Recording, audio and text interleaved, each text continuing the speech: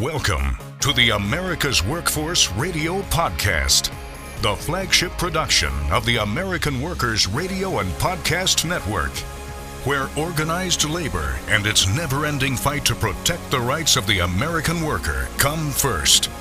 Now, presented by LIUNA, Laborers International Union of North America.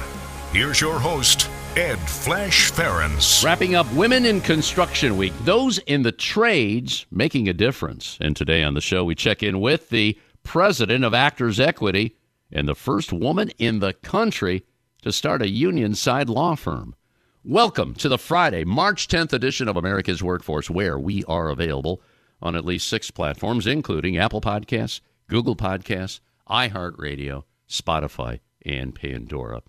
2 guests on the show today. We're going to start things off with Kate Shindle. Kate, president of Actors Equity, actorsequity.org. This is a union that was founded back in 1913. They represent more than 51,000 professional actors and stage managers across the country. She's been president since 2015, and Kate is the youngest member ever to hold the highest ranking position on Equity's governing national council and the third woman in the union's history elected to the office, so it's only appropriate that she's one of our featured speakers in March, since March is Women's History Month. Well, we have a lot to go over with Kate. I'm going to talk about the new contract with Broadway, which they recently reached. It's a 3-year deal. And keep in mind, this was tough to negotiate because Broadway was shut down during the pandemic. So that was very, very difficult. National Endowment for the Arts, Actors Equity, got a chunk of money from that organization. Traveling actors fighting to stay union, that's been very difficult. She'll explain what's going on there. And another issue we're going to get into is Swing Day. You're wondering, what the heck is Swing Day? Well, the union recently celebrated their 8th annual Swing Day, and that's when members learn multiple parts and are on standby in case somebody gets sick. They got to jump in there and handle that. So Kate's going to be our first guest. Later in the show, we're going to check in with Joyce Goldstein of Joyce Goldstein and Associates, JoyceGoldsteinLaw.com. Joyce has been practicing labor law for, 4 decades now. And today, instead of talking about like the National Labor Relations Board rulings, and there have been many, lots of organizing, unfair labor practice charges, what we're going to do essentially is going to talk about how Joyce got involved in labor law. Now, here's a woman that comes from New Jersey. She goes to law school in West Virginia, and then she gets recruited by a law firm to come to Cleveland. Now, this was back in 1983. And in 1986, Joyce Goldstein started her own law firm, all right? By doing that, she became the first woman in the country to start a union-side labor law firm. That's what she primarily practiced. And she didn't even realize how historic that was until years later when the AFL-CIO said, you know what? You're the first in doing this. Isn't that amazing? And Joyce has been on the show a long time. Didn't even realize the historical nature of what she was able to accomplish. So Joyce Goldstein will be our second guest on the show. You know, since this is the last day of Women in Construction Week, there's a couple of women that I'd like to feature here in the next couple of minutes. And the first one would be Royetta Sanford. Royetta oversaw the first International Women's Conference for the IBEW. This is back in 1997. Since then, she convened a committee on women's issues and launched a department within the IBEW International Office focusing on women's and civil rights. She then served as the first director of that department. Then there's Erica Stewart. Erica, back in 1998, joined the Boilermakers. This would be Local 693 at the Ingalls Shipbuilding Yard in Mississippi. This is after serving in the U.S. Army.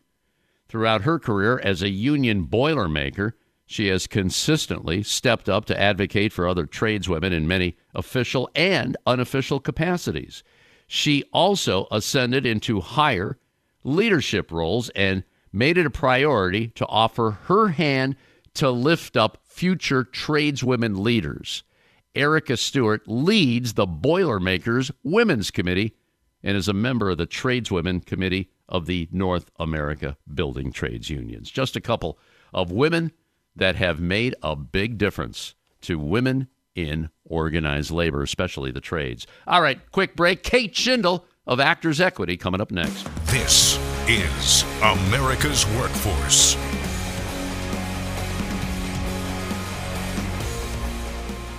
It takes LiUNA to build North America's infrastructure.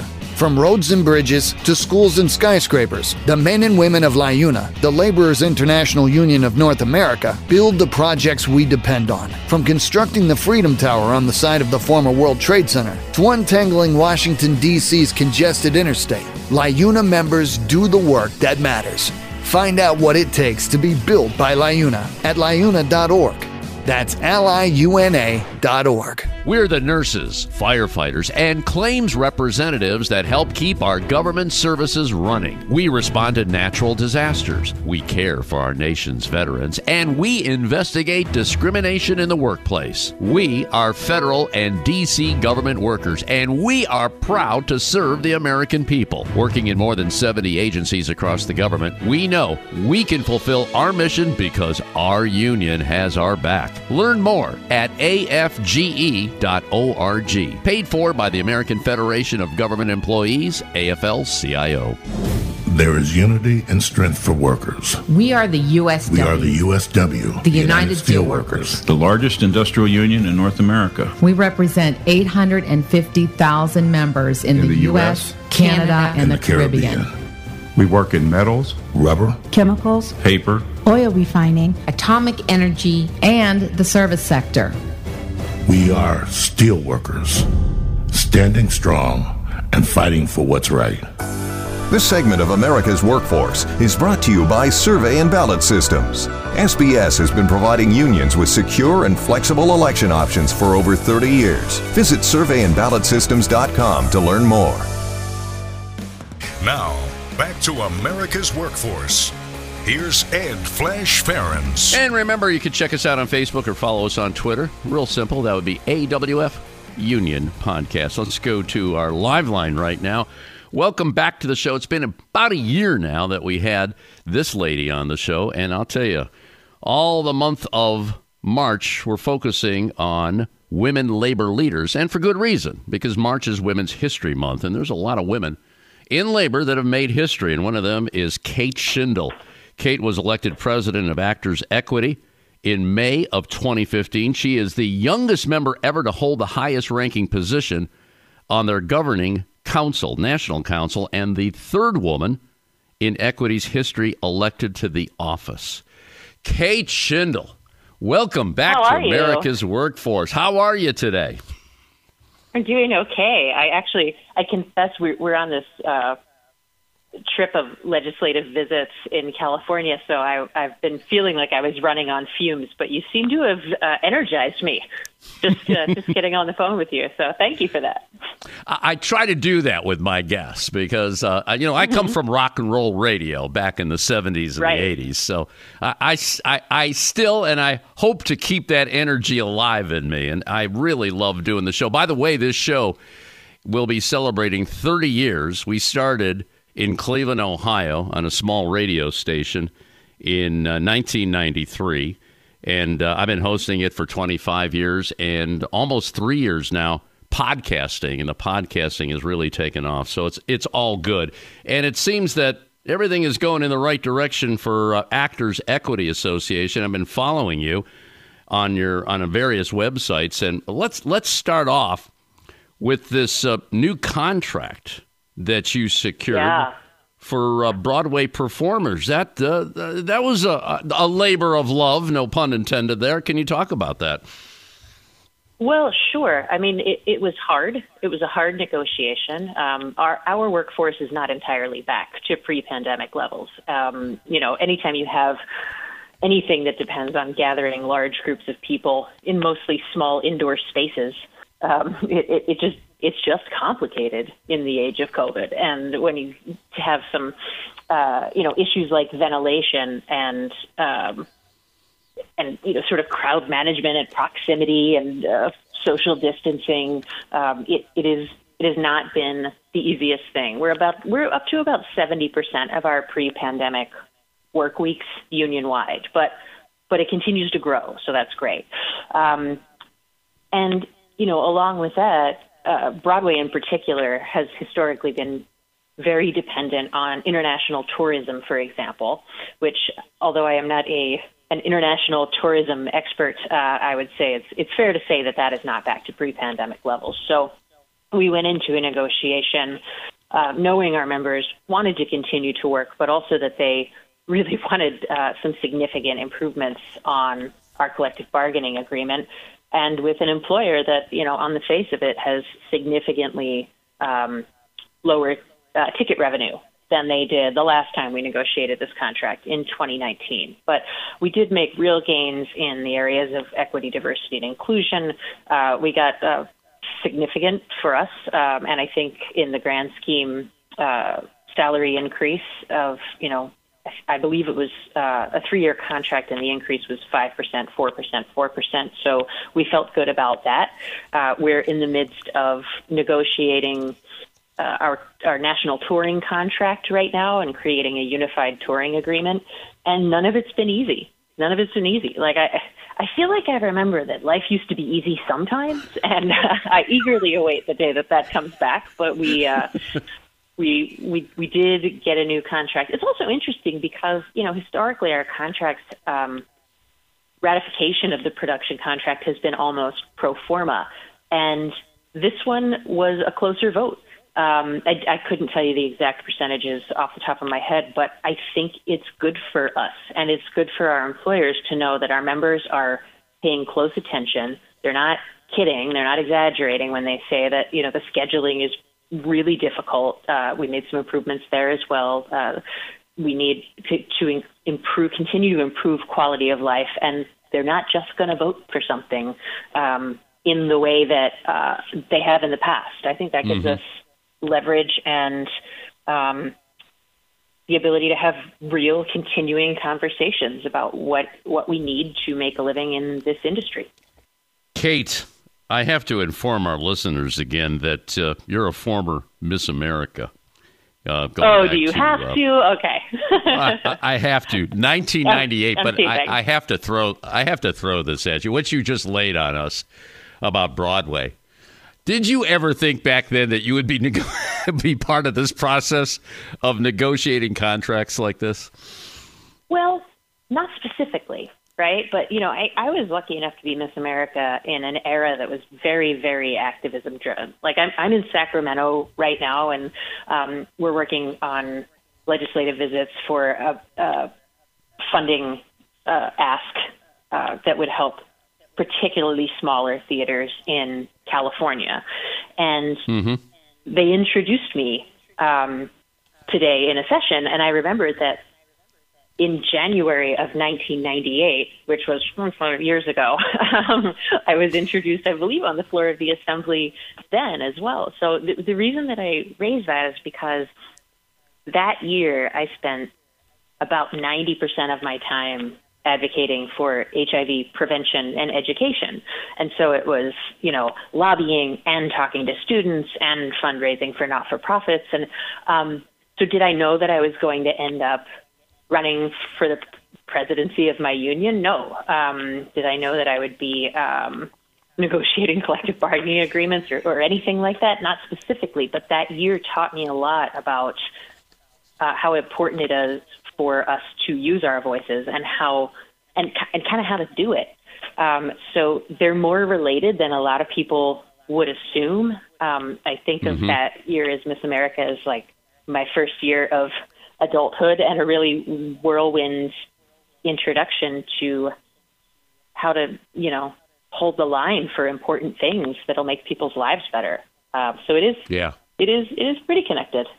Yeah, it's similar and it's different at the same time. It's interesting, but you use your position as being Miss America, and you use it in the right way. You were very vocal about some social issues, and it's important that people that are in those positions do that. If you don't mind, I want to go back to that national touring contract, and that's a sticky issue because apparently various places that the actors go, let's put it this way, they're not union friendly. And can you speak to that? I mean, explain that part to our audience, because on Broadway, you're okay, but you go to other parts, it's a little different story. Well, I certainly agree with you that, in many places, not just touring, but including touring, that our actors and stage managers work, you hear terms like right to work, and people are really positive about things like right to work. The fortunate thing when it comes to the tours is that most of them originate and the employers are based in more union-friendly places. Like a lot of them come out of New York, or the employers who organize them are headquartered in New York. So we are not going from place to place on a national tour with a different sort of a different level of union friendliness in our contracts. Our contracts cover the whole country, and they tend to refer to New York laws, which is good. Now, I will also say that there are a lot of our members who live and work in right-to-work states where that can be a real challenge, because there are any number of folks who will tell workers that, oh, no, right to work just means that you don't have to join the union to work the contract. I mean, you and I know that is true everywhere. And so I always get, I guess, a little frustrated, but also recognize the opportunity to say, okay, so I know that the employer told you that. That's true everywhere. What right to work is trying to starve unions of funds so that we can't represent you in your workplace as well as we would like to.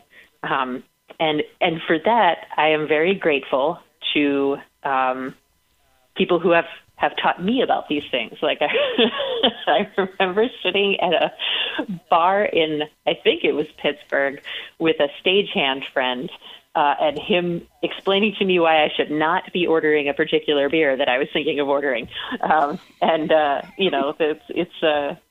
It's a cultural inheritance, I think, passed from labor-friendly people to each other. I totally understand that. I want to switch gears here a little bit, Kate, and talk about Swing Day. And I just read a couple of weeks ago that your union celebrated the 8th annual Swing Day. And what we're talking about, not members swinging here in one sense, but apparently doing multiple parts, standbys. So obviously they know the part. And I tell you what, I saw this happen. My family took me to Hamilton in Cleveland, Ohio. Oh, yeah? Right before, my gosh, what a performance. And right. that happened there. The Thomas Jefferson character was not feeling well, and boy, you would not even know the difference. It was just amazing. Right. Just amazing. But talk to me about that part, and that's kind of cool that this has been going on. Were you part of that to get this going, or what? I can't take credit for Swing Day. We have a really passionate and influential advisory committee on chorus affairs, and Swing Day is really their baby. But of course, I am thrilled to recognize swings and understudies and standbys. So in case your listeners don't know, so I think most people know what an understudy is. I'm not feeling well. Someone is going to do my role that night instead of me. I'm going to stay home till I feel better. And that's an understudy. An understudy can be someone, and I have been an understudy. My first Broadway show, I was an understudy. I played a different role in the show every night. But when one of the leads was out, I did that role. There are also what we call standbys, who are people who are not typically in the show, unless somebody is out, injured, on vacation, and et cetera. And sometimes an offstage understudy or a standby will know multiple roles that they can do depending on what is needed, which is hard, right? The people, you're sort of waiting in the wings to go on for one of, let's say, the 3 characters you know how to do in a really technically demanding show, with as little as 30 minutes notice and sometimes less during the reopening, because COVID testing and things like that often left very little wiggle room on timing. Okay, and then there are swings. What swings do, swings may cover a principal character, but the really remarkable thing about swings is that they are typically offstage covers, although most of them are in shows at any given time, because there has been so much, residual effect of COVID. And swings can do one role if they need to, or they can do what's called a split track, which means that they can cover different pieces of different people's show at the same time. So imagine, you're covering your swing and you're covering 3 different ensemble members. And so for the opening number, you're going to go on as ensemble member 1. For the third number, you're on as ensemble member 2, etc. But all of those tracks also have, the choreography may be reversed from, what it would be if you were someone else. They may be in a different spot on the stage. You may have to run stage left for your quick change instead of stage right. And instead of singing, you might be singing the melody in one song and then, the alto harmony in another song, and you have to make it look as if nothing is amiss. That is, I wasn't even that good at waiting tables. Like, I tried and I liked it, but I wasn't good at it. Remembering which table wanted the ketchup and which one their grilled cheese was cold and they needed another grilled cheese. So it's like running a really hard station, except in front of 2,000 people with full technical elements and 30 other people on a stage. It's insane, and when you can cover that many people, sometimes they're reticent to promote you to cover just one. Not promote you, but move you into an on stage all the time, single character role, because it's really hard to replace the person who can do 3 or 4 or 5, and they can keep up to 8 or 10 different tracks or roles in their head at a time. That might be more than your audience ever wanted to know about swings or ever thought they needed to know about swings, but that's why they get a day. Yeah. And they only get one salary for all that, right? Mm-hmm. Mm-hmm. Yeah. There are things we still need to achieve.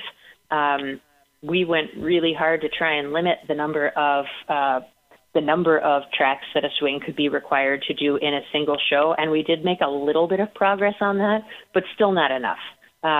So, across the board, we need to continue to work on that, and to get coverage in some of our contracts where there aren't any understudies, where people feel like they can't call out, or for stage managers who rarely have any coverage. So there's always a new mountain to climb. Yeah, you've made a lot of progress, but there's always more to do. Boy, I tell you, you painted a great picture of Swing Day there, and all I can think of, that's sheer talent, sheer dedication, and obviously a whole lot of focus for that to happen. Kate, I got to take a quick break here. Kate Shindle joining us on our live line today. She is president of Actors Equity, the Actors Equity Association, which was founded 110 years ago, 1913. ActorsEquity.org is a website. We'll be back right after this. You're listening to America's Workforce with Ed Flash Ferens.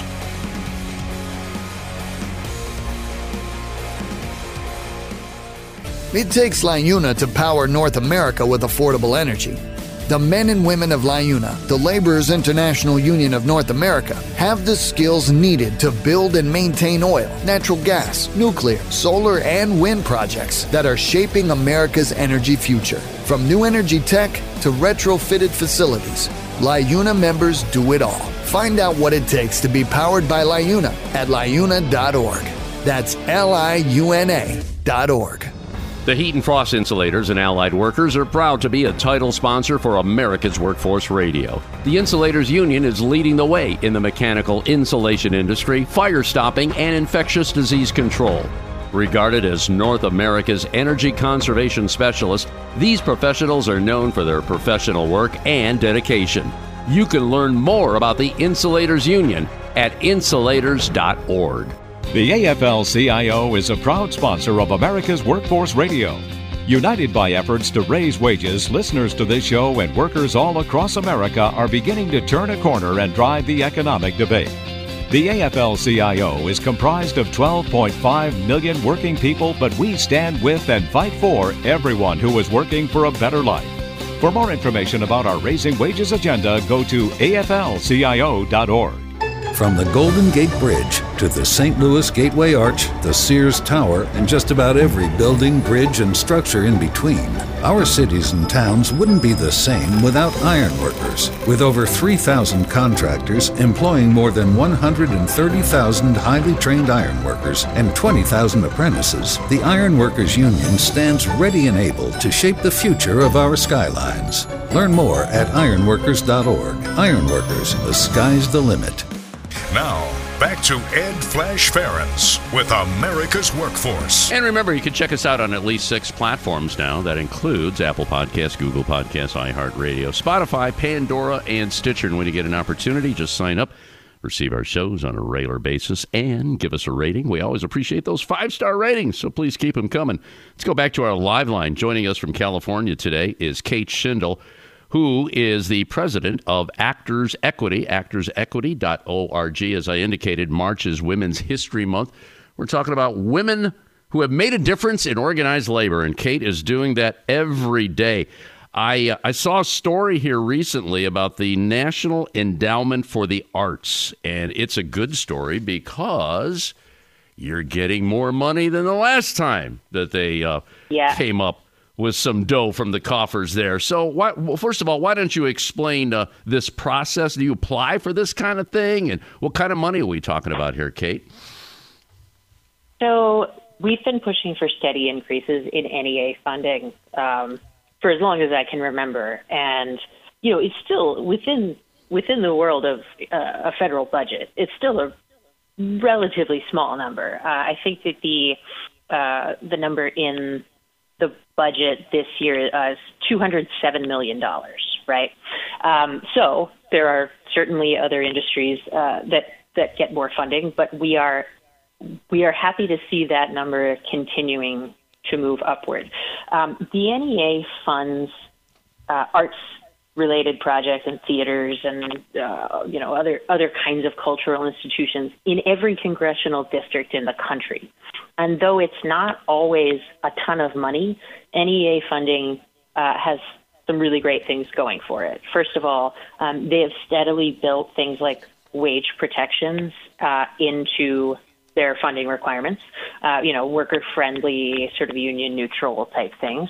But also it can be really valuable seed money because getting money from the National Endowment for the Arts allows a theater or allows a cultural institution to sort of use that stamp of approval to go raise money elsewhere. So it's incredibly important. We continue to emphasize with funding across the board that arts funding should reach the workers, not just, capital projects, like a nice new lobby. We love new lobbies, but we like workers more. And that's part of the reason we're here in California, actually, because there's a Senate Bill 1116 that Governor Newsom signed last year that now needs to be funded. Here in California, especially in the wake of AB 5, there are a lot of small theaters that have been really struggling with how to make the jump to having everyone on payroll. Like that, just the payroll cost is significant and daunting. And for the first time I can remember, we've formed a really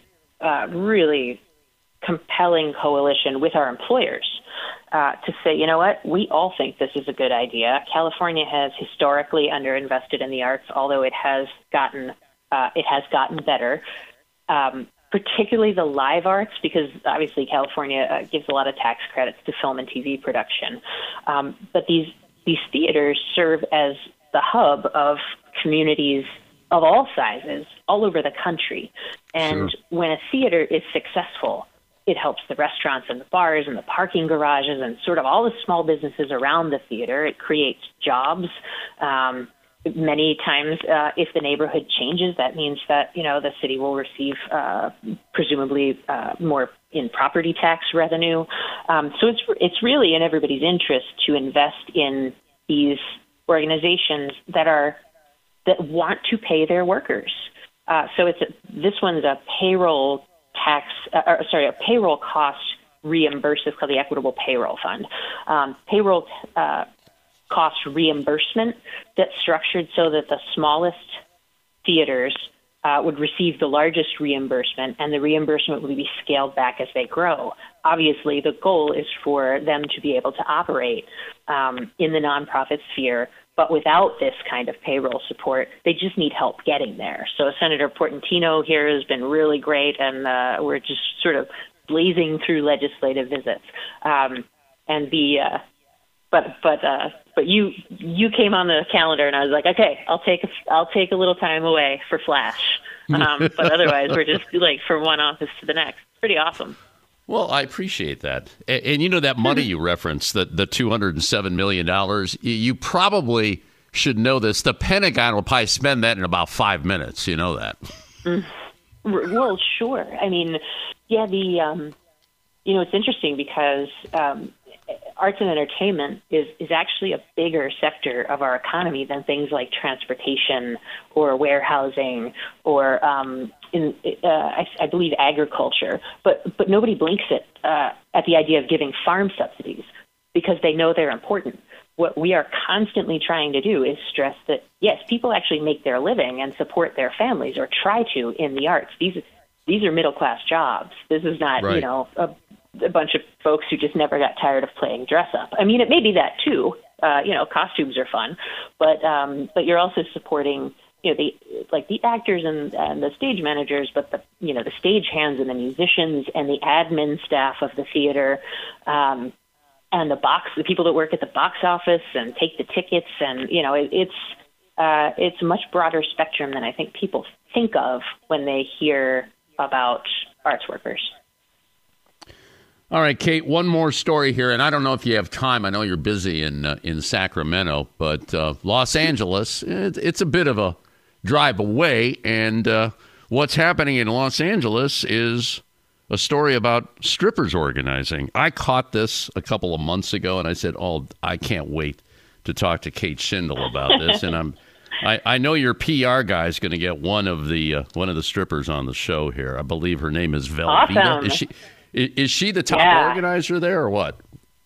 One of them, yeah. We've got a couple. Velveeta is amazing. I actually am going to Los Angeles tomorrow, although it's a rally for the payroll fund. I have been there a number of times to be on the picket line with these dancers and be part of when they had their vote count, which they came to us last summer through our outside legal counsel in Los Angeles, and they had been already picketing their club for months. They want union representation, and it was. I just thought it was fascinating and really exciting because they were very upfront about the fact that they were interested in a union that really wanted to represent them. Now, I believe, and I'm sure you believe, that every worker who wants a union deserves a union. Yep. And there are plenty of those people to go around. And also, they are conscious and expressed recognition of the fact that industry is stigmatized and that stigma has historically hurt their ability to get the same kind of rights and protections that workers in other industries have.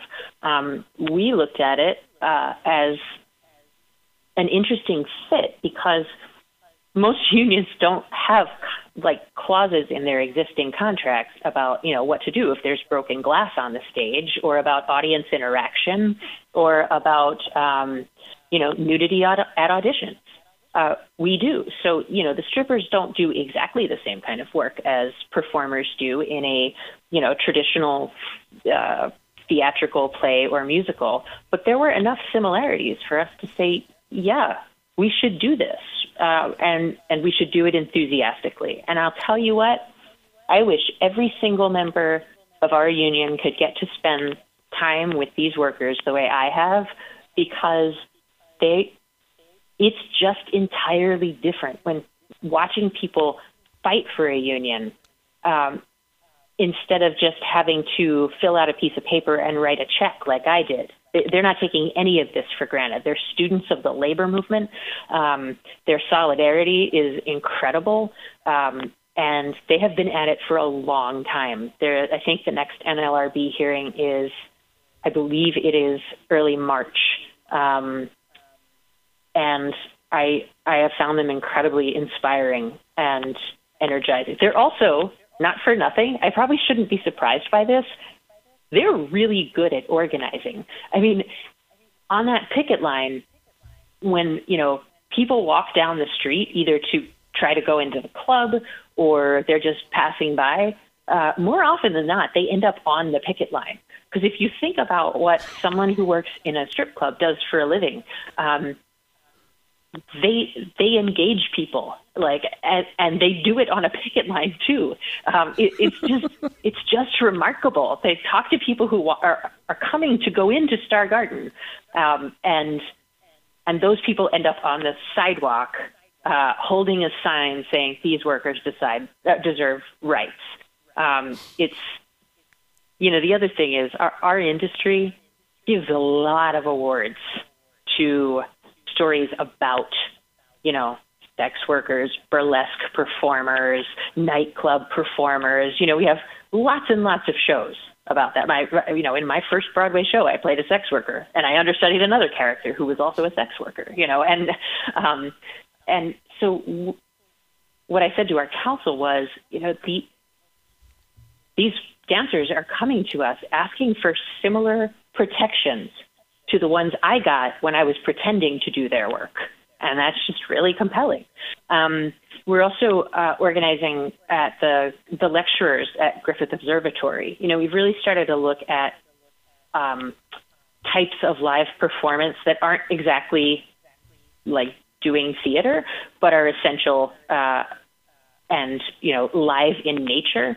That's not new for us. We have contracts that cover, people who sing at a convention or improv performers, people who work at theme parks, but the lecturers had I believe, 100% yes vote on whether or not to authorize a union. And so we're waiting for the city of LA's sort of unique process to move along.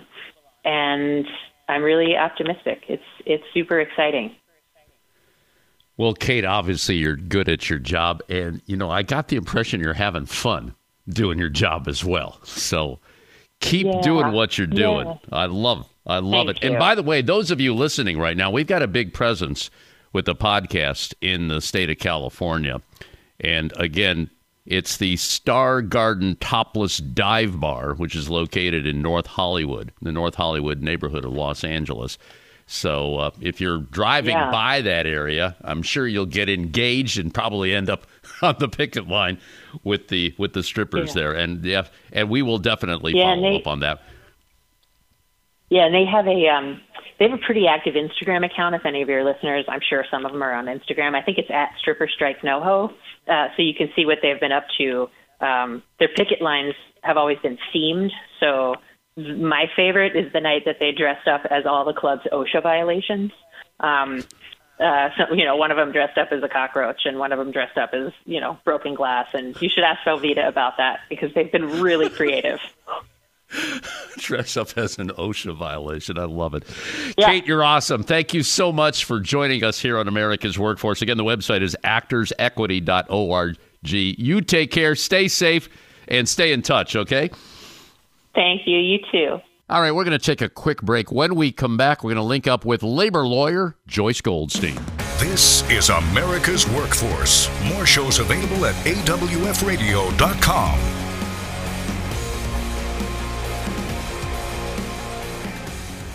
It takes LIUNA to keep America running. Over 70,000 public employees are part of LIUNA, the Laborers International Union of North America, delivering critical services such as healthcare and emergency response, as well as maintaining roads and sanitation systems. Even the National Postal Mail Handlers Union, representing over 47,000 U.S. postal workers, is affiliated with LIUNA. Find out what it takes for LIUNA to keep America running at LIUNA.org. That's LIUNA.org. You're listening to America's Workforce, and this upcoming segment is brought to you by the Ohio Federation of Teachers. Check them out online at oft-aft.org. Hello from the Communication Workers of America, District 4. We are a labor union representing a vast array of workers in different industries, including the Association of Flight Attendants, Telecommunications, CWA Passenger Services, Public Health Care, and Education Workers, the IUE, CWA Industrial Division, the National Association of Broadcast Employees, the CWA News Guild, not to mention our growing digital sector, and many others. If you're interested in organizing your work group or learning more about what it means to be CWA strong, visit our website at www.cwad4.org.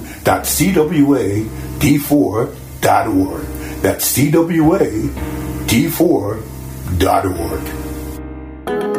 America's Workforce is sponsored in part by Boyd Watterson Asset Management, LLC. Find out more about our investment solutions tailored to meet the needs of Taft-Hartley funds at boydwatterson.com. Now, back to America's Workforce. Here's Ed Flash Ferens. And remember, you can check us out on Facebook or follow us on Twitter. This would be AWF Union Podcast, AWF Union Podcast. Let's go to line number 2 right now. Welcome one of our regulars, although we missed her last month because she's always traveling around the country working on first contracts for a lot of organizations, doing a lot with nonprofits. In fact, we talked about that in past shows. But right now, let's link up with Joyce Goldstein, Joyce Goldstein and Associates. JoyceGoldsteinLaw.com is the website.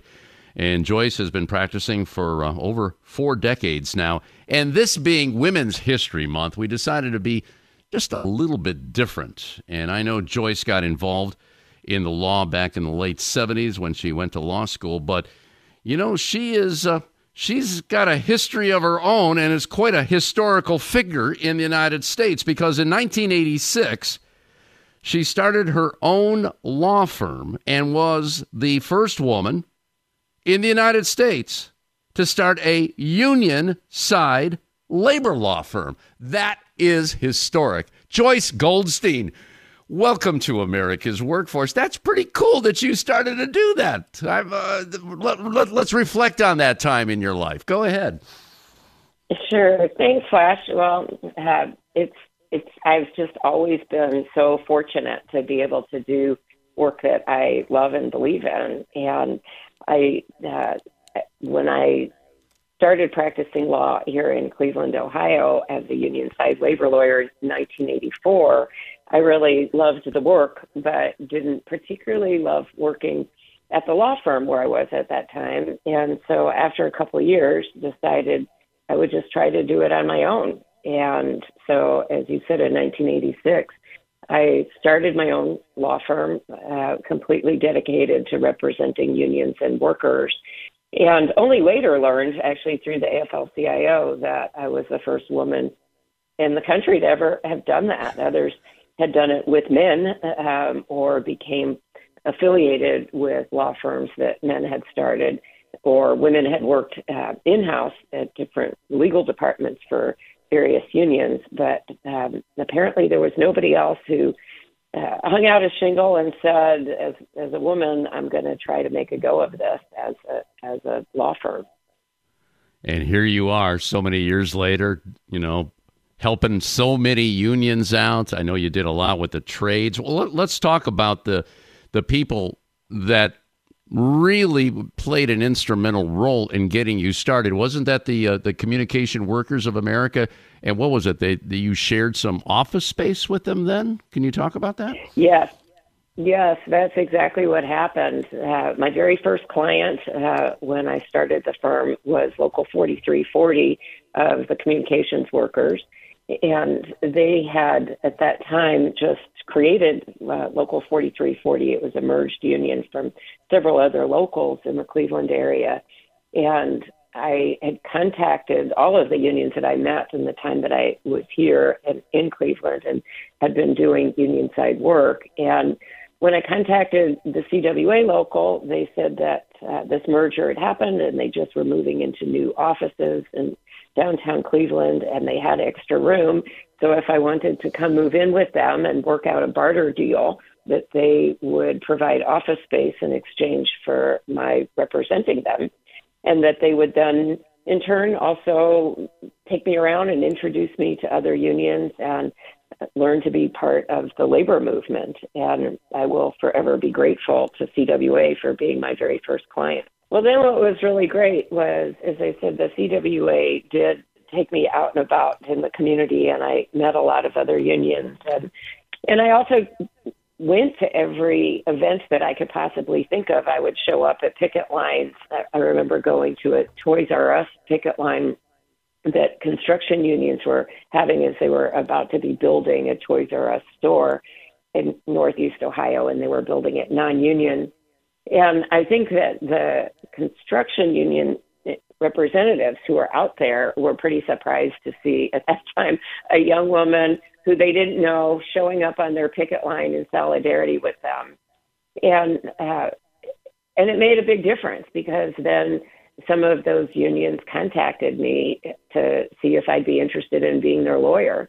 And after CWA, my first 3 clients were building trades unions. It was Glazers Local 181, Bricklayers Local 16, and IBEW Local 673.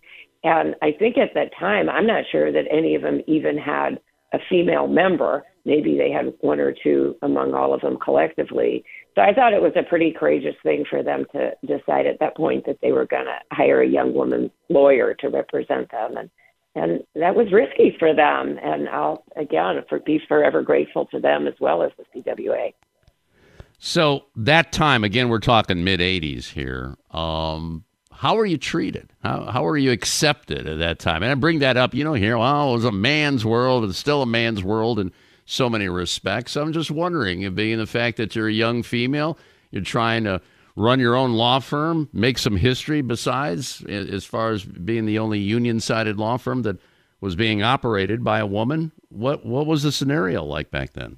Well, that's a great question, Flash. It was interesting because it both was hard, and for all the reasons that we hear about so often about sexual harassment and people acting and saying and doing inappropriate things. And I certainly had my share of being on the receiving end of that.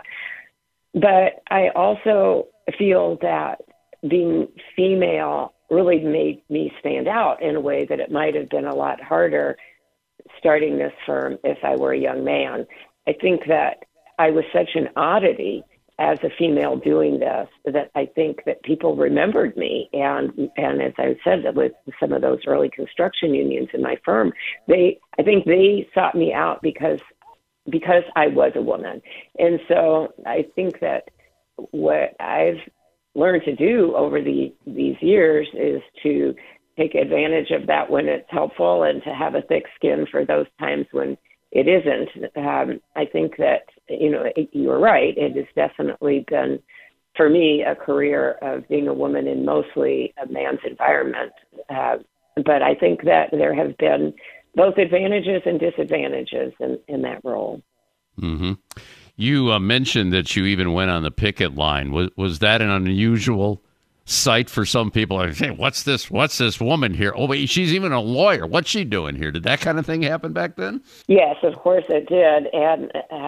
And again, on construction union picket lines, they're, at 6 o'clock in the morning, usually early 7 o'clock, and before people are going to work on these construction jobs. And so I think that people just didn't expect a young woman to be showing up and speaking their language and understanding their challenges and concerns and why they were out there picketing. And appreciating the importance of unions and standing in solidarity with them. Joyce, let's forward to a time I was reading earlier in your bio that you are a past board member of Hard Hatted Women. And, I recall that organization. We've talked about them several times on the show. I don't even know if they're still around. Do you know if they're still around? And maybe you can reflect on the time that you were a board member at that time. Yes, I loved being a board member of Hard Hatted Women. It was an organization, I don't think it exists anymore, but it was an organization that existed to bring women into non-traditional trades for women, and particularly in the construction industry, but also in industrial workplaces as well. And it was a great organization because what they did was they reached out to particularly to young girls, to high school girls and girls who maybe weren't interested in going to college but would like to go into the trades and needed a little bit of support and encouragement to do that.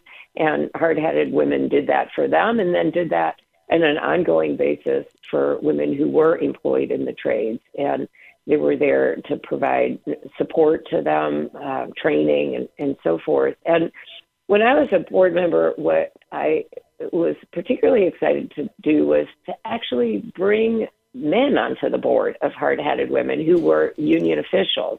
Because at the time that I was on the board, Hard Hatted Women only had women on the board.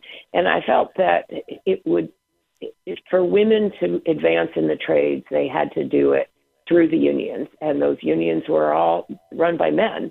And it seemed important to me to bring at least some of the more progressive, sympathetic men onto the board, not, in a way that they would dominate, but at least to have their voice and perspective and their buy-in to then help the women who were active in Hard Hatted Women to find jobs and build union careers, and not just careers as construction workers in the non-union sector.